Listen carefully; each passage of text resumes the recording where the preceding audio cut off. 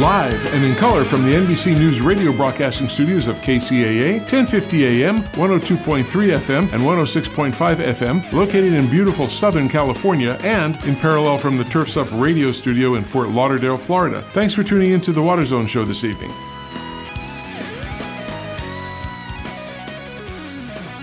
Well, good evening, everybody around the world, and I'm Rob Starr, along with the astute Mr. Chris Davey, and we are the hosts of the Water Zone Show. Thanks for joining us on a beautiful day out here in Arizona. I'm sure it's a beautiful day out in California. Is that right, Chris?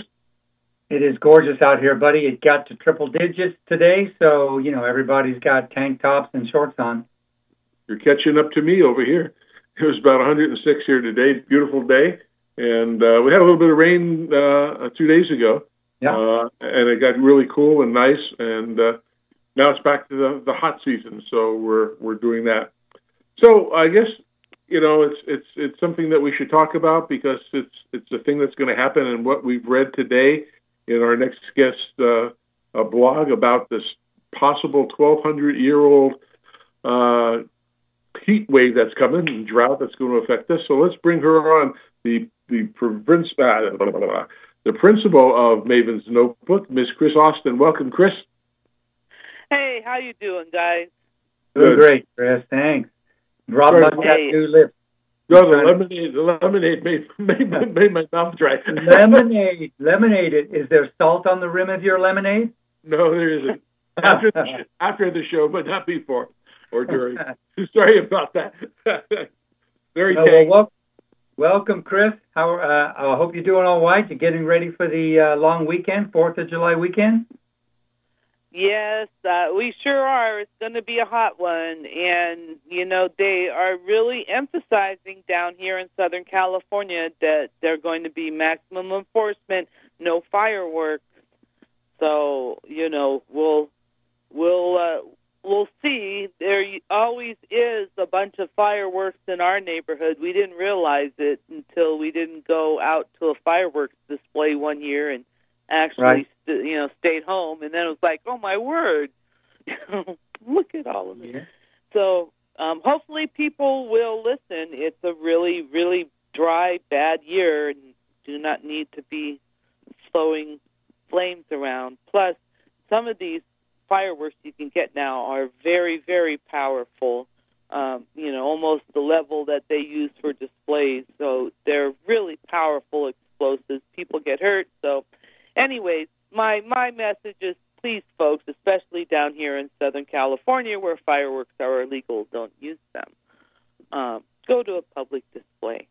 Yeah. But Chris, our town has got is continuing on with their 4th of July festivities, including the fireworks presentation on Sunday night. Are they doing the same up there in the Santa Clarita Valley up where you live? I'm sure that they will do something, but I have to be honest. I'm not a big fireworks person. I'm sure they'll have something up here, but when you get to be my age, you're like, oh, fireworks. Yeah. Although they do have some very amazing fireworks these days, so they are quite amazing. But. No kidding. And you saw on the news where the county of Los Angeles found all those illegal fireworks and blew them up in that containment truck, and it actually blew the containment truck to smithereens. Yeah. Whoa. Yeah, boy, major failure on that bomb thing, which I'm sure that wasn't its first time out being used. So that tells you how powerful, some of these things are, and that's fireworks. They're like IEDs, they call them, similar to the types of things that are exploding in, Iraq and Iran and stuff. So, very powerful things, very powerful things. Another powerful thing, hot temperatures, no water. Yeah. Story of the West, right? Oh, it is the story of the West. Yeah, the wells are drying up. There are already wells going dry in the Central Valley. It's especially one town that made the news is Teviston. And what's interesting is, the last drought, sort of the poster child for the drought was Porterville. And after, all these people lost water in Porterville, they did a lot of work hooking them up to the system, to a public system, because a lot of these, well owners were, just right on the outskirts of the city's water system. So they extended it in, and they got a lot of residents hooked up, and they needed to do some work on the wells that supplied that system, and apparently they made some promises, and they haven't got that work done. So the people in Porterville are better off than they were last drought, but they've still got some problems. And, we're going to hear about this ongoing. The poster child for this year's drought, though, seems to be the Russian River, which is up the Santa Rosa area, the Sonoma, Napa wine country. This is an area that they've really been hammered with fires, and now here comes the drought.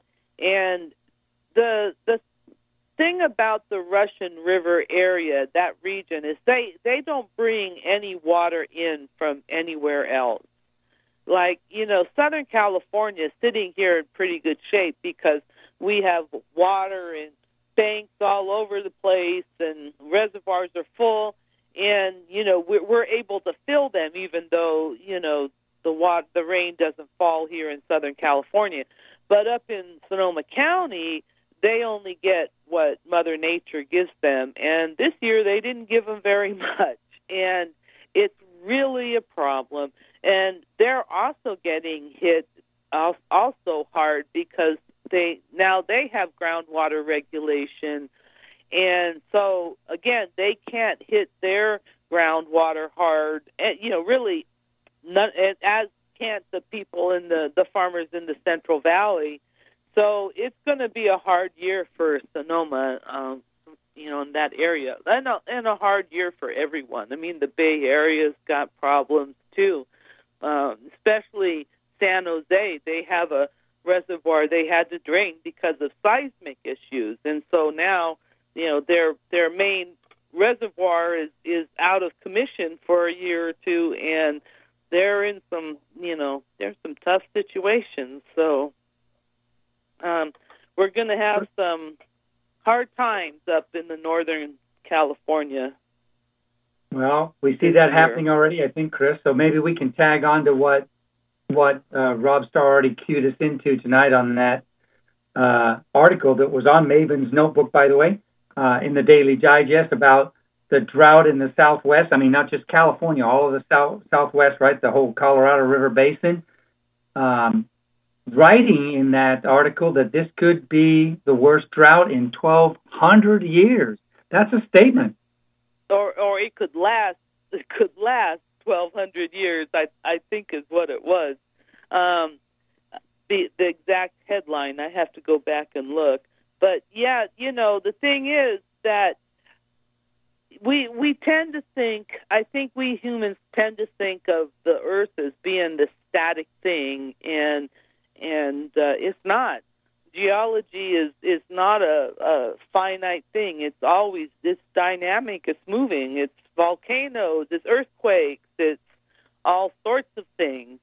And they have been able to do some studies through tree rings, studying tree rings, and also through doing sediment cores, that they can tell that actually this last 150 years or so, when we were building our water systems here in the United States and growing this big population, that it is actually an abnormally wet period, and really this part of the country, this part of the continent, has experienced some very long and very deep droughts lasting hundreds of years.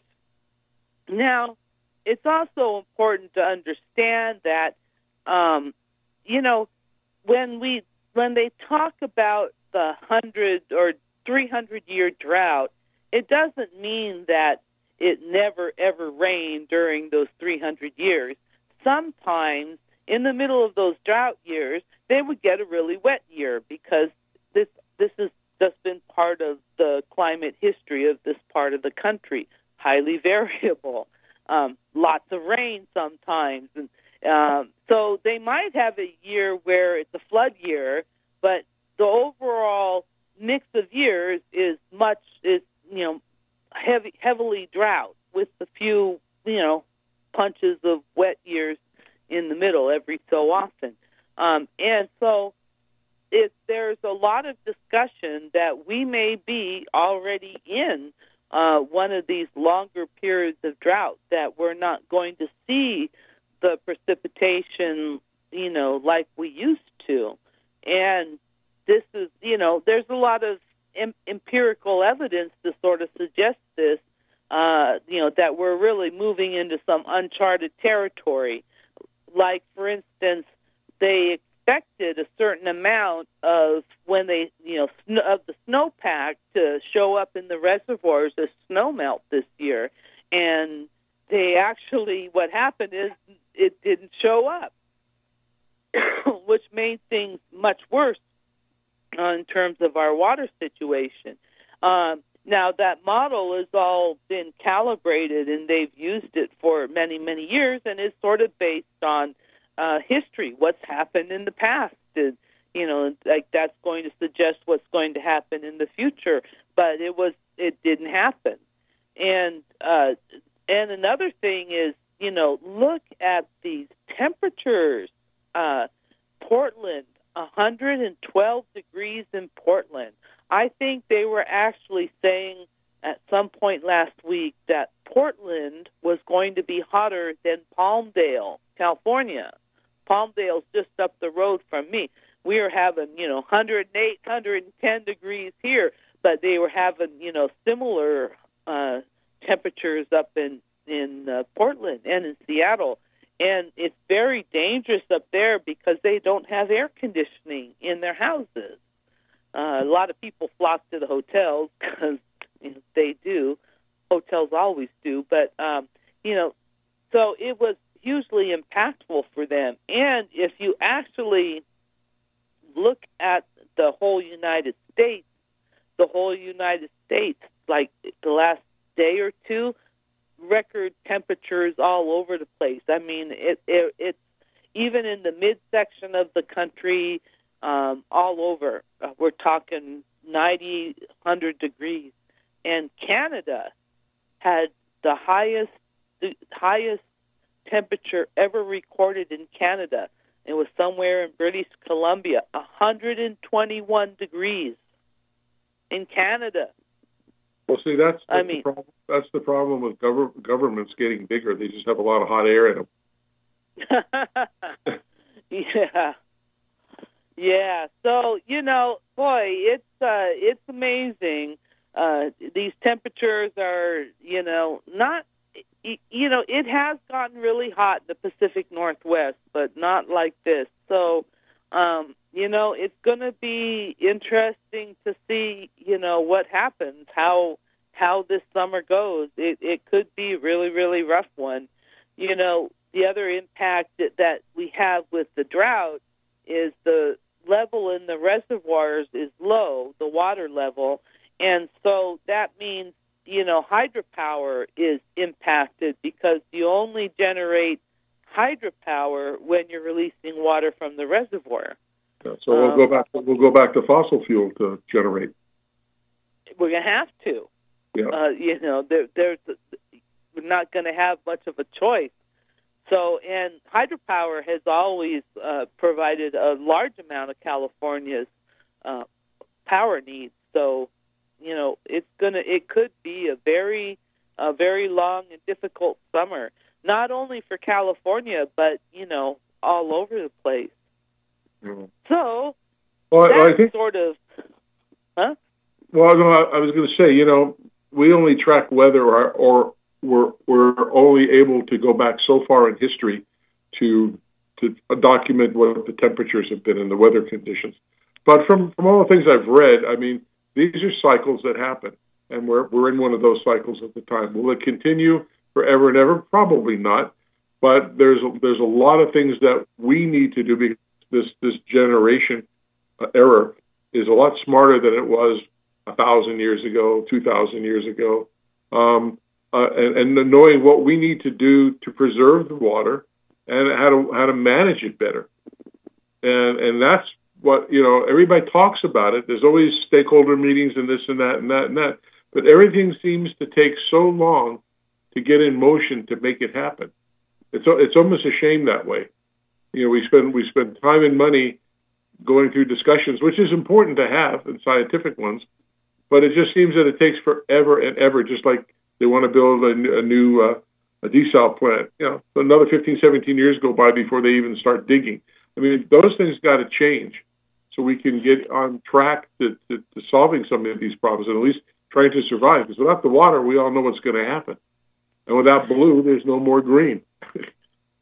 Yeah, and, the thing is that I think the larger issue that we have to confront is that we have some very old constructs in our legal system that rely on, they were perhaps appropriate for, 1880, the 1900s, sure, but they're not going to hold up in the 21st century, especially this idea of first in time, first in right. I go back to the Colorado River, where 1/5 of the flow of the Colorado River goes to the Imperial Valley in California because they were one of the first, they were the largest water user on the river. They're not the first, but they're like the second or the third to develop Colorado River water. And so they are, and they used an enormous amount. Now, they grow a lot of crops down in Imperial Valley, and in the wintertime, it's where a lot of our vegetables and salads are coming from. The weather is perfect in the middle of the winter to grow the kind of fruits and vegetables that we like to see. In the summer, they have to go transition to more field crops that can tolerate the heat. So they're not totally wasting water, although in the past a large portion of that water has landed up in the Salton Sea, which is another story for a whole nother show. But so we have the Imperial Valley. They are entitled to 1/5 of the flow of the Colorado River. That's more than Arizona gets. Las Vegas gets like 200,000 acre feet. They get like a teeny tiny fraction of that, but it's more than any other state on the river. And as the flow of the Colorado River dwindles, how are we going to be able to survive with, first in time, first in right? So it goes to the Imperial Valley. If it gets bad enough and it gets down to just the 1/5 of the water, then theoretically the Imperial Valley would get it, and Las Vegas and Arizona and everybody else just dries up. I think somewhere we're going to have a reckoning with our water rights system to redistribute things equitably. But that's really difficult to do because, farmers have made investments based on water they expect to have, and these are a type of property right, and the government always has to be very careful to take rights away from citizens. And I agree, we need due process. Due process is what takes a long time. Do you think that, I brought up a couple of times before, but do you think we need water pipelines coming from the north and the east to come this way? I don't think I don't think that's a viable option because the people in the north and the east don't want to send their water away. There was back when Schwarzenegger was the governor, there was some comment made that they were going to send Great Lakes water to the southwest or something, and the people in the Great Lakes got so concerned about it that they actually passed a resolution in a number of the states surrounding it that they weren't going to let Great Lakes water go out of the area. I don't think it's a popular option, and as water supplies shrink for everybody, I think we're going to need to find a way to deal with it without these large intra-basin transfers of water. I think, they're very controversial, and as supplies tighten, people in those areas supplying that water may find that they need that water themselves. That's true. So, that's true. But I think we got to figure out how to live within our means, and our means are shrinking. So we're going to have to figure out how to manage our water better, and and how to be more efficient with our use. No, you're absolutely right, Chris. It's going to be a difficult choice here down the road, and seeing what the different states are going to talk to and the water rights all across the nation, because that's going to be important. So, all right, well, Chris, we appreciate you coming on today. We're up against our commercial break now, and we do appreciate you coming on. And just for our listeners, please go to www.mavensnotebook.com and become a subscriber, even become a sponsor. It's a great way to get the latest in California news. And she covers a lot of other places besides that, but she'll give you the straight-on information, all the legislative information that you need, and all the new developments that are happening. So, Chris, thank you very much for joining us. I want you to stay cool, and we'll talk to you next week. And have a happy 4th and safe 4th of July. Absolutely. Same to you all. Good evening, everyone. Hi, Chris. Okay, we're going to take a commercial break, and we'll be back in just a few moments with our featured guest. So stick around for the second half of the Water Zone.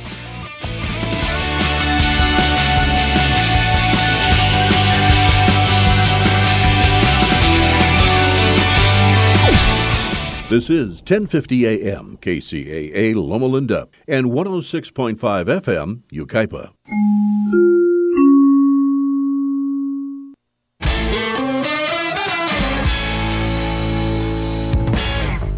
They love you not.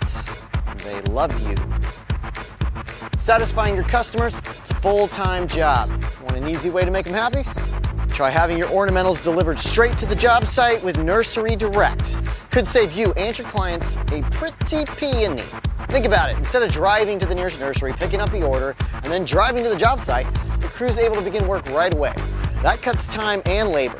Savings you can pass on to your customers. And you can get your plants delivered direct, even if you don't have a nursery branch in your area. Here's another quick tip. Keep a substitutions list on standby for every project, so your team knows what to do in case a plant isn't in stock. Because there's nothing customers appreciate more than a project that finishes on time and on budget. They love you. They really love you. Aww. If you knew there was a pipe cement that works better than the one you're currently using, is better for you and the environment, and costs the same or less, would you buy it?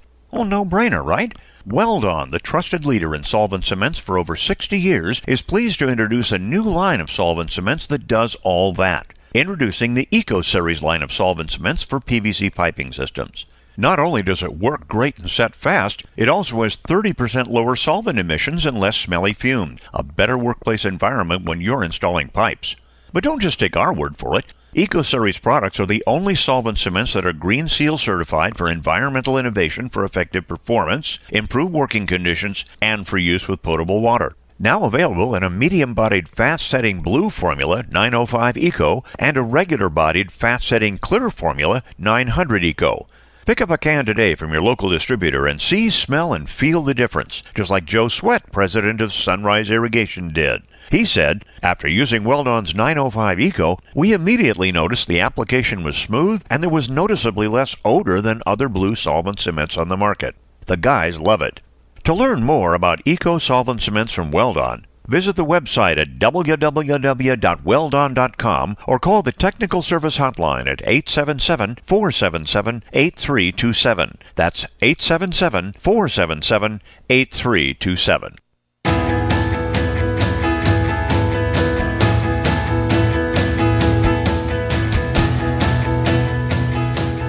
All right, welcome back to the second half of the Water Zone Show. I'm Rob Sarlong with Chris Davies, and we are the hosts. And Chris, you know the old saying, what happens in Vegas stays in Vegas? You've heard that, right?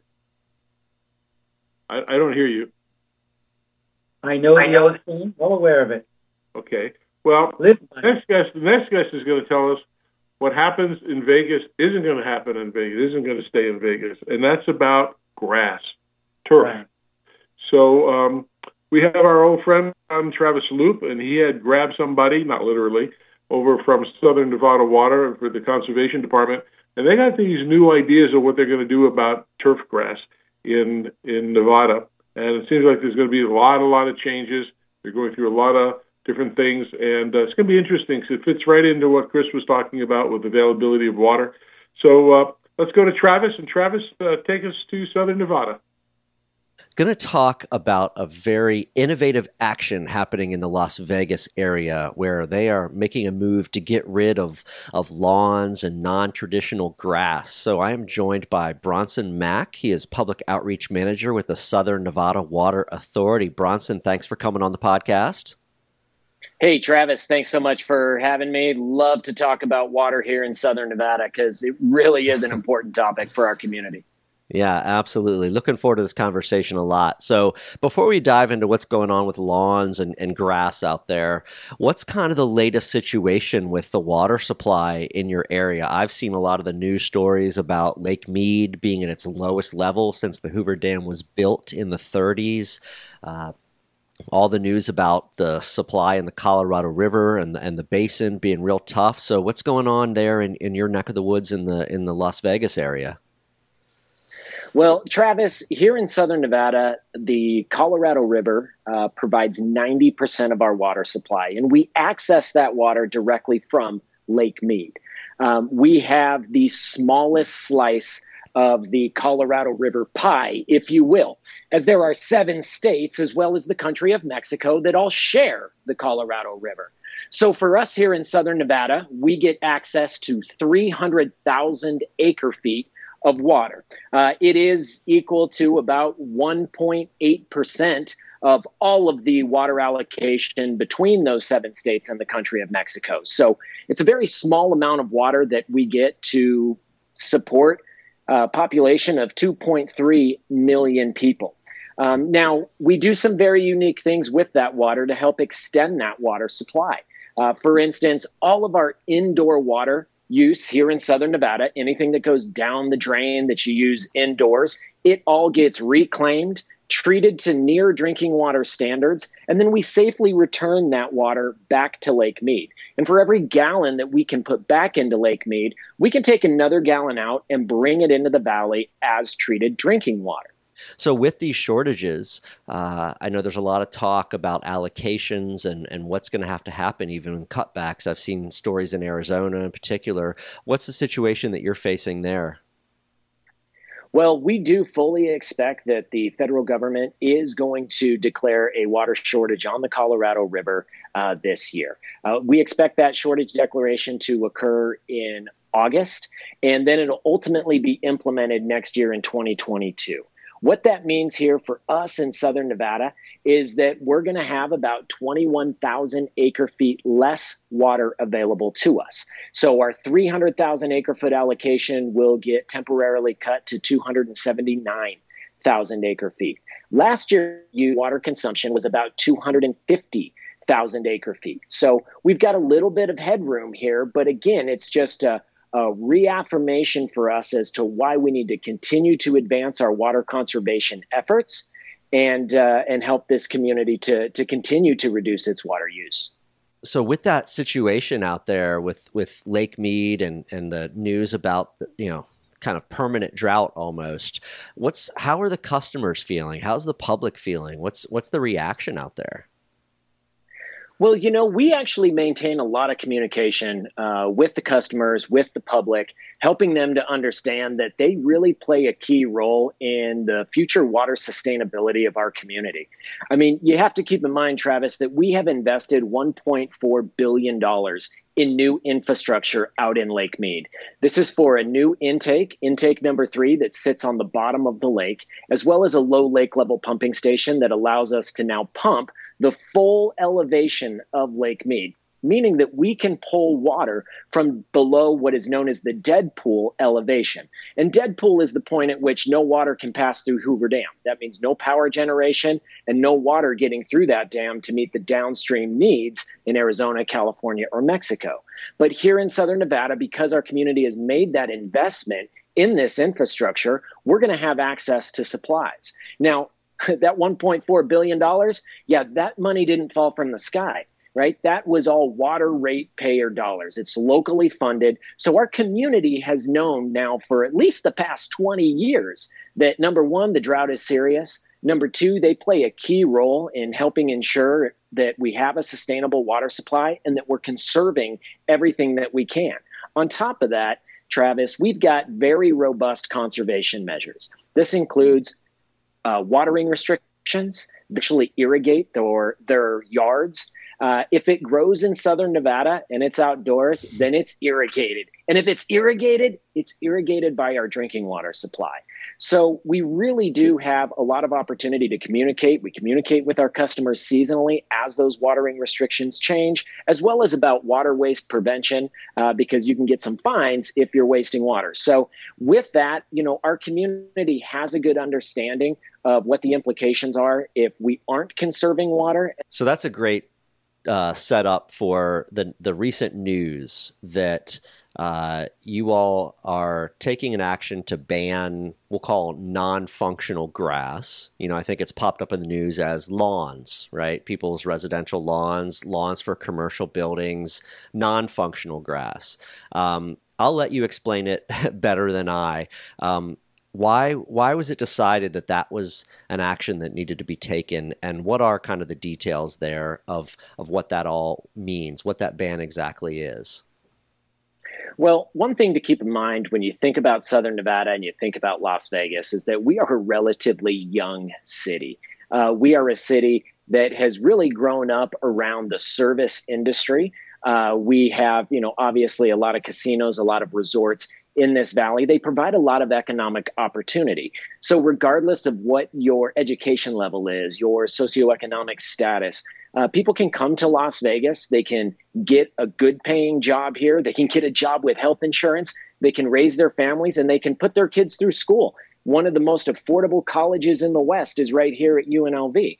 So Las Vegas provides a lot of opportunity for people. Now, while Las Vegas is a young city, it really was sort of developed as being kind of an oasis in the desert. So early on, we saw a lot of grass installed in this valley. In fact, every single home in Southern Nevada installed prior to 2003 had grass, not only in the front yard, but also in the backyard. And I'm not talking about a little patch of grass. I'm talking about wall-to-wall carpeting. Front yard, backyard, grass was the number one dominant landscape decision and landscape style that we saw in our residential community. Not only that, Travis, but we also see a lot of grass installed in our commercial developments. These are business parks, shopping centers, grocery stores, in the medians of our roadways. All of that used to be grass. Now, grass is obviously, we know, a big water user, a bit of a water hog. In fact, it takes about 73 gallons of water every single year per square foot of grass in order to keep it alive here in the Mojave. So we're talking about a considerable amount of water that gets dumped onto grass. Now, if we're using that grass, if we're out there playing, soccer on it, throwing the frisbee, having a picnic on it, that's a grass that serves a function. But that grass that's in the medians, that grass that's in front yards and that's at the shopping centers, nobody is walking on that grass except the individual that's pushing a lawnmower. So it is purely an aesthetic. And we know that there are a lot of other opportunities and a lot of other options that are more water efficient than grass. So the Southern Nevada Water Authority in the early 2000s, implemented the Water Smart Landscape program. And that program pays a cash incentive to property owners to replace that grass with water efficient or water smart landscaping. We're talking about going from spray irrigation that puts out gallons per minute to going to drip irrigation that puts out gallons per hour. And so that change is very significant because I just said 73 gallons a square foot for grass. When we look at water smart landscaping, you're looking at about 18 gallons per square foot per year. So about a 55 gallon saving per square foot per year. It is a huge water impact for us. On top of that, the outdoor water here in Southern Nevada is the water that we only get to use once. I talked a little bit about the fact that we recycle and reuse all of our indoor water supply, and that is critical. That stretches our water supply, stretches that water allocation, allows us to meet the water demands of this community. The water we're using outdoors, we're only using it once. Now, we agree that we need to have good, diverse landscaping in this valley. You know, the butterflies, the hummingbirds, the bees, they all need flowering plants and things like that in order to continue to survive. Changing that from grass landscaping to that water smart landscaping, it's a huge water savings for us. And so this new law that has been passed is really an effort to target that grass landscaping that is at those commercial properties. Not so much your residential front yards, because a lot of residents have already changed out their front yards to water smart landscaping. It's the commercial customers that have been lagging behind. And one of the reasons that they've been lagging behind, Travis, is that a lot of our commercial properties here in Southern Nevada are under different kinds of ownerships, layers of LLCs, owners that aren't necessarily here in Southern Nevada. They might be back east or they might be in the Midwest. And they're not necessarily connected to this community's conservation message and conservation ethic. And so this new law, AB 356, it's really going to spur those property owners that have really been derelict in getting rid of their grass and force them to make that decision now.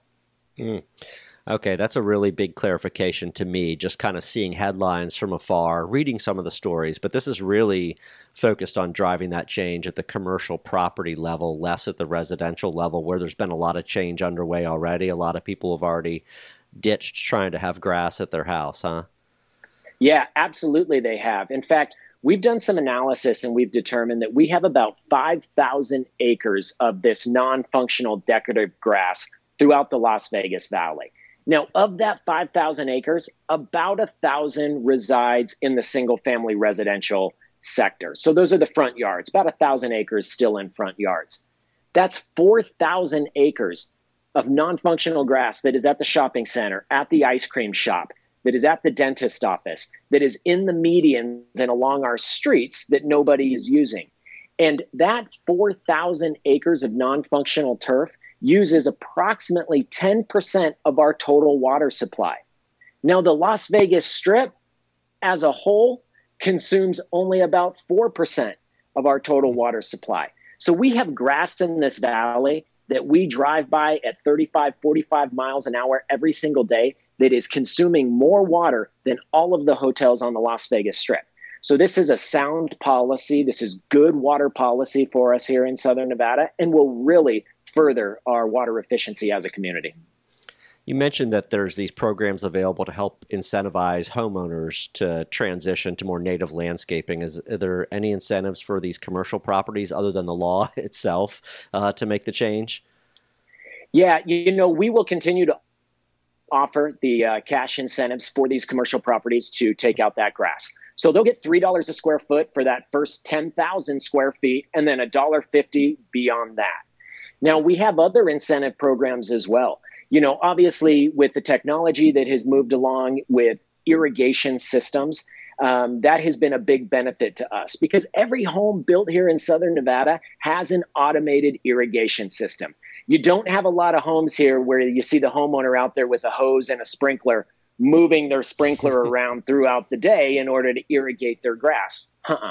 Everybody's got an automated irrigation system. And that actually works to our advantage because when we change seasons and we need the community to change their watering habits, going from 6 days a week in the summertime down to 3 days a week in the fall and only 1 day a week in the winter, it makes it pretty easy for the homeowners to go out there. They just go to that sprinkler clock, adjust the days in which they're watering, set it, and then they're good to go.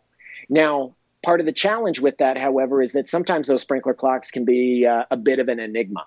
And so what we have seen in new technology are sprinkler clocks that are smarter, that connect with your smartphone. Everybody is comfortable, operating things on their smartphone, using the apps on their smartphones. And so we provide cash incentives to change out your sprinkler clock to smart irrigation clocks. We also have cash incentives to install leak detection devices. I know that some of these leak detection devices have even sponsored water loop, like the Flume. And so these are the kinds of products that we're out there trying to encourage our community to go ahead and install through cash incentives. Awesome. Good stuff. What's the reaction been then from the public, to this action, to this ban, I guess, especially from commercial property owners? What are you hearing from that segment of the business community? Well, we really worked this process through the Nevada legislature in our last legislative session. And the law was just recently signed by Governor Sisolak, governor of Nevada. And throughout the process and working with the Nevada legislature, we were able to show that the business community, through our local chambers of commerce, through our cities and municipalities, they were all very supportive and even offered testimony during the legislative process to support this type of an effort. I think our business community completely recognizes that we do have a limited water supply here in Southern Nevada. And if they want to continue to take advantage of this robust and prosperous economy that we have here, that they need to be doing their part. And some of them absolutely have. I mean, certainly we've had commercial properties that have taken out grass or that have installed smart irrigation clocks. We just haven't seen it to the level that we need to see it. So really moving this law forward was very helpful in that sense. And again, since the business community has been supportive of it, we are of the utmost confidence that over the next 5 years, they're going to be making those changes in their landscape, and we're going to see some significant water savings as a result.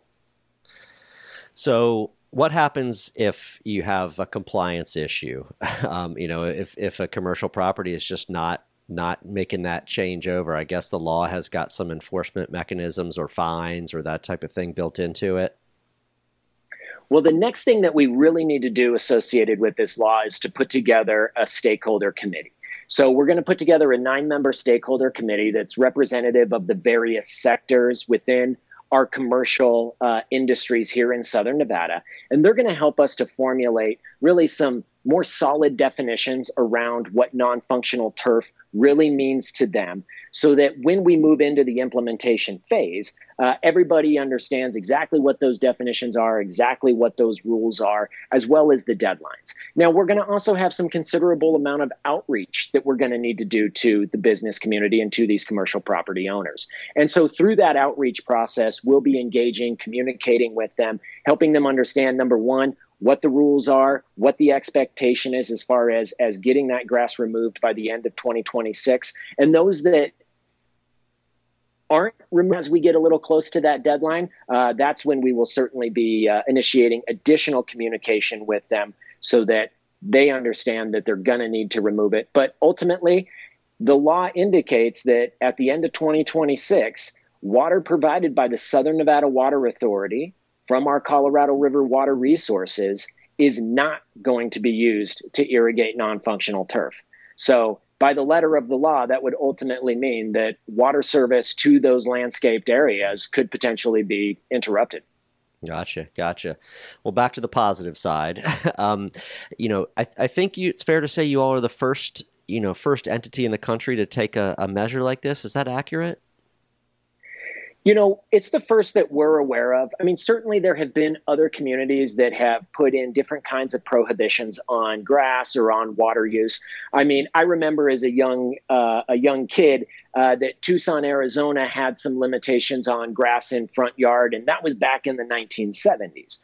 But as far as any current measures, it really is the first that we're aware of. I mean, we didn't model this after any existing legislation or any existing action. This is something that is purely necessary for us here in Southern Nevada so that we can continue to get rid of that grass that is just drinking, the vast majority of our water supply, and make sure that we have reliable and sustainable water resources going forward, especially as we're looking at potential shortages on the Colorado River at the beginning of next year. Well, how do you feel about breaking this ground? How do you all feel about it? I mean, as employees at the authority and as a community, how do you feel about taking this big step? Is it exciting? That's one of the great things about working for the Southern Nevada Water Authority is that really since the turn of the century, we have been pioneering different conservation measures, different ordinances, and taking different actions in order to further increase our sustainability and our water efficiency as a community. I know that it is a level of pride that we have within the organization. I mean, for instance, we go out and we do water waste enforcement. If we see water flowing off of a property, if we see properties that aren't watering on the right day or at the right time in accordance with our seasonal watering restrictions, we will send a water waste investigator out there and either give that property owner a warning or potentially a fine, depending on where they are within the process. And I can tell you that the vast majority of the reports that come in to our water waste investigation team, they are done by employees. They are done by folks who are, out there doing our customer service activities, that are working on the pipes and the pumps and the distribution systems, and so there is certainly a level of pride that we all have in the knowledge and understanding that what we are doing as an organization has a direct benefit, not only for today, but for the future of this community that we all love. Yeah. I can imagine you'll be getting phone calls, if you haven't already, from some other, districts and municipalities, utilities around the country, especially across the West there that need to maybe think about taking similar measures. Well, one thing to that point, Travis, is that the Southern Nevada Water Authority actually conducts the Southern Nevada Water Authority puts on Water Smart Innovations, which is a conference that we do every single year in October. It is the only conference that is dedicated to urban water efficiency. And we attract, folks from throughout not only the water industry, but also through the landscape industry or through the facility management industry. I mean, we're able to bring in all of these different sectors of the economy that are responsible for some level of water use or water conservation, and bring them together for a 3-day conference here in Las Vegas, where we really do share ideas and better understand some of the best practices that are out there for water efficiency. And so it again is just sort of a mark on what the Southern Nevada Water Authority has been doing over the past 20, 30 years in order to advance water conservation, not just here, not just in Las Vegas, but also throughout the entire water sector. So, yep, we do get those calls. We definitely have those conversations with other utilities and other water agencies. And quite honestly, we also learn from them, so it's definitely a two-way street. Yeah. Well, I when I worked at EPA in the water office, WaterSense was part of the portfolio there, and I know they always were out there at that conference and giving out awards and everything like that. So you all were big great time, hosts. Yeah. WaterSense has been a great partner for Water Smart Innovations, no question about it, with EPA. So that's always been a good partnership. Big fan of that program. Well, I think that there'll be a lot of stats probably bouncing around in my head after this conversation, but I think the one is, like you mentioned, these 4,000 acres are really like 10% of the water consumption, right? So if you can reduce your total water use by almost 10% out of this initiative, that's massive. So, and think about this: removing grass that is in the medians or the roundabouts, or lining our streets, or that's at the grocery store, right? I mean, we don't need grass at the grocery store. Getting rid of that grass, replacing that with something that is more water efficient, plants, trees, right? We need trees. We need tree canopies. We need the shade, especially here in this Mojave Desert environment. We can't have enough shade. Those are such better options for us, and it doesn't affect our quality of life. It doesn't have a major impact on anybody to make that kind of a switch to be more water efficient. The impact obviously is a benefit on the back end here where, you get additional water savings, and that's just more water for the future. One thing real quick, in 2002, really when the onset of this Colorado River drought began, our community was using more than its 300,000 acre foot allocation. Now, we were allowed to do that based on some of the rules and some of the provisions under the law of the river. But that said, we were using more than we were allocated. The drought set in, and it was very evident to us that we needed to take some more rigid and more specific steps in order to drive down water use. And that's really when we implemented our progressive and comprehensive water conservation program that we have today, and that has evolved over the past 20 years. But in doing that, we were able to drive down this community's water use. In fact, since 2002, we are now using 23% less Colorado River water. Our community, however, has grown by nearly 800,000 people during that time, and our per capita water use has dropped by about 45%. So we are providing less water to more people today than we did in 2002, and that's just a demonstration of what this community and what Southern Nevada residents have been doing as far as picking up that conservation ball and moving it forward. And now we're giving them another tool with AB 356 and this new law to get rid of decorative turf to continue to advance that ball even further. Yeah, fantastic. Well, I mentioned off the recording that I have family out there. Shout out to my brother-in-law, Steven, and Lenny, and my little nephew, Nello. So when I get out there to visit them, I'll have to connect and check out some of this native landscaping that's going in and the progress you guys are making. So, Bronson, well, I tell you what, Travis, sorry to interrupt you, but we get you out here in Las Vegas. You come visit your brother. You let me know. We'll get you over to the Springs Preserve. Springs Preserve is a 180-acre facility that we have dedicated to the history of water in Las Vegas, water conservation. We've got a large botanical garden there that serves as a demonstration garden for water efficiency to help customers that are getting rid of that grass to make smart decisions. They can come, they can get inspired at the gardens, they can see what kind of plants they might want to implement or install within their property. So we'd love to have you here, and we'll get you over to the Springs Preserve. Sounds awesome. Bronson, I appreciate all the information, sharing what you're doing out there and your time. Thank you so much. Hey, thank you, Travis. I appreciate it. Thanks, everyone, for listening to today's episode. A special thanks to Waterloop supporters, Spring Point Partners, and the Walton Family Foundation. The Waterloop podcast is sponsored by High Sierra Showerheads, the smart, stylish way to save energy, water, and money while enjoying a powerful shower. Use promo code LOOP20 for 20% off at highsierrashowerheads.com. If you like Waterloop, please subscribe to the YouTube channel or your favorite podcast platform. Well, that was pretty awesome, Chris. Yeah, awesome it was indeed. Hey, so you know what next Tuesday is? July 6th.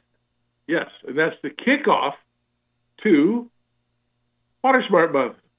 Oh, Water Smart Month. I thought today was Smart Irrigation Month for the IA.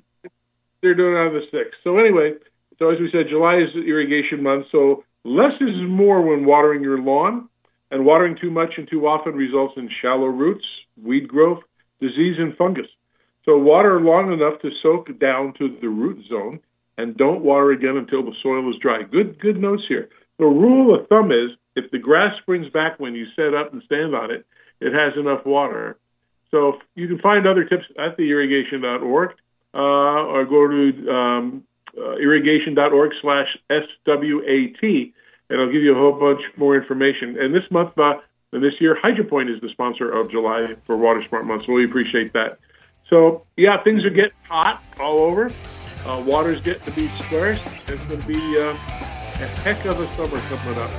So, Chris, we have to tell our customers the best thing that they can do to keep the planet green. In order to keep it green, you've got to help us keep our planet blue. Good night, everybody. See you next week. Have a good day. KCAA KCAA Loma Linda, 1050 AM, 106.5 FM, Al 102.3 FM.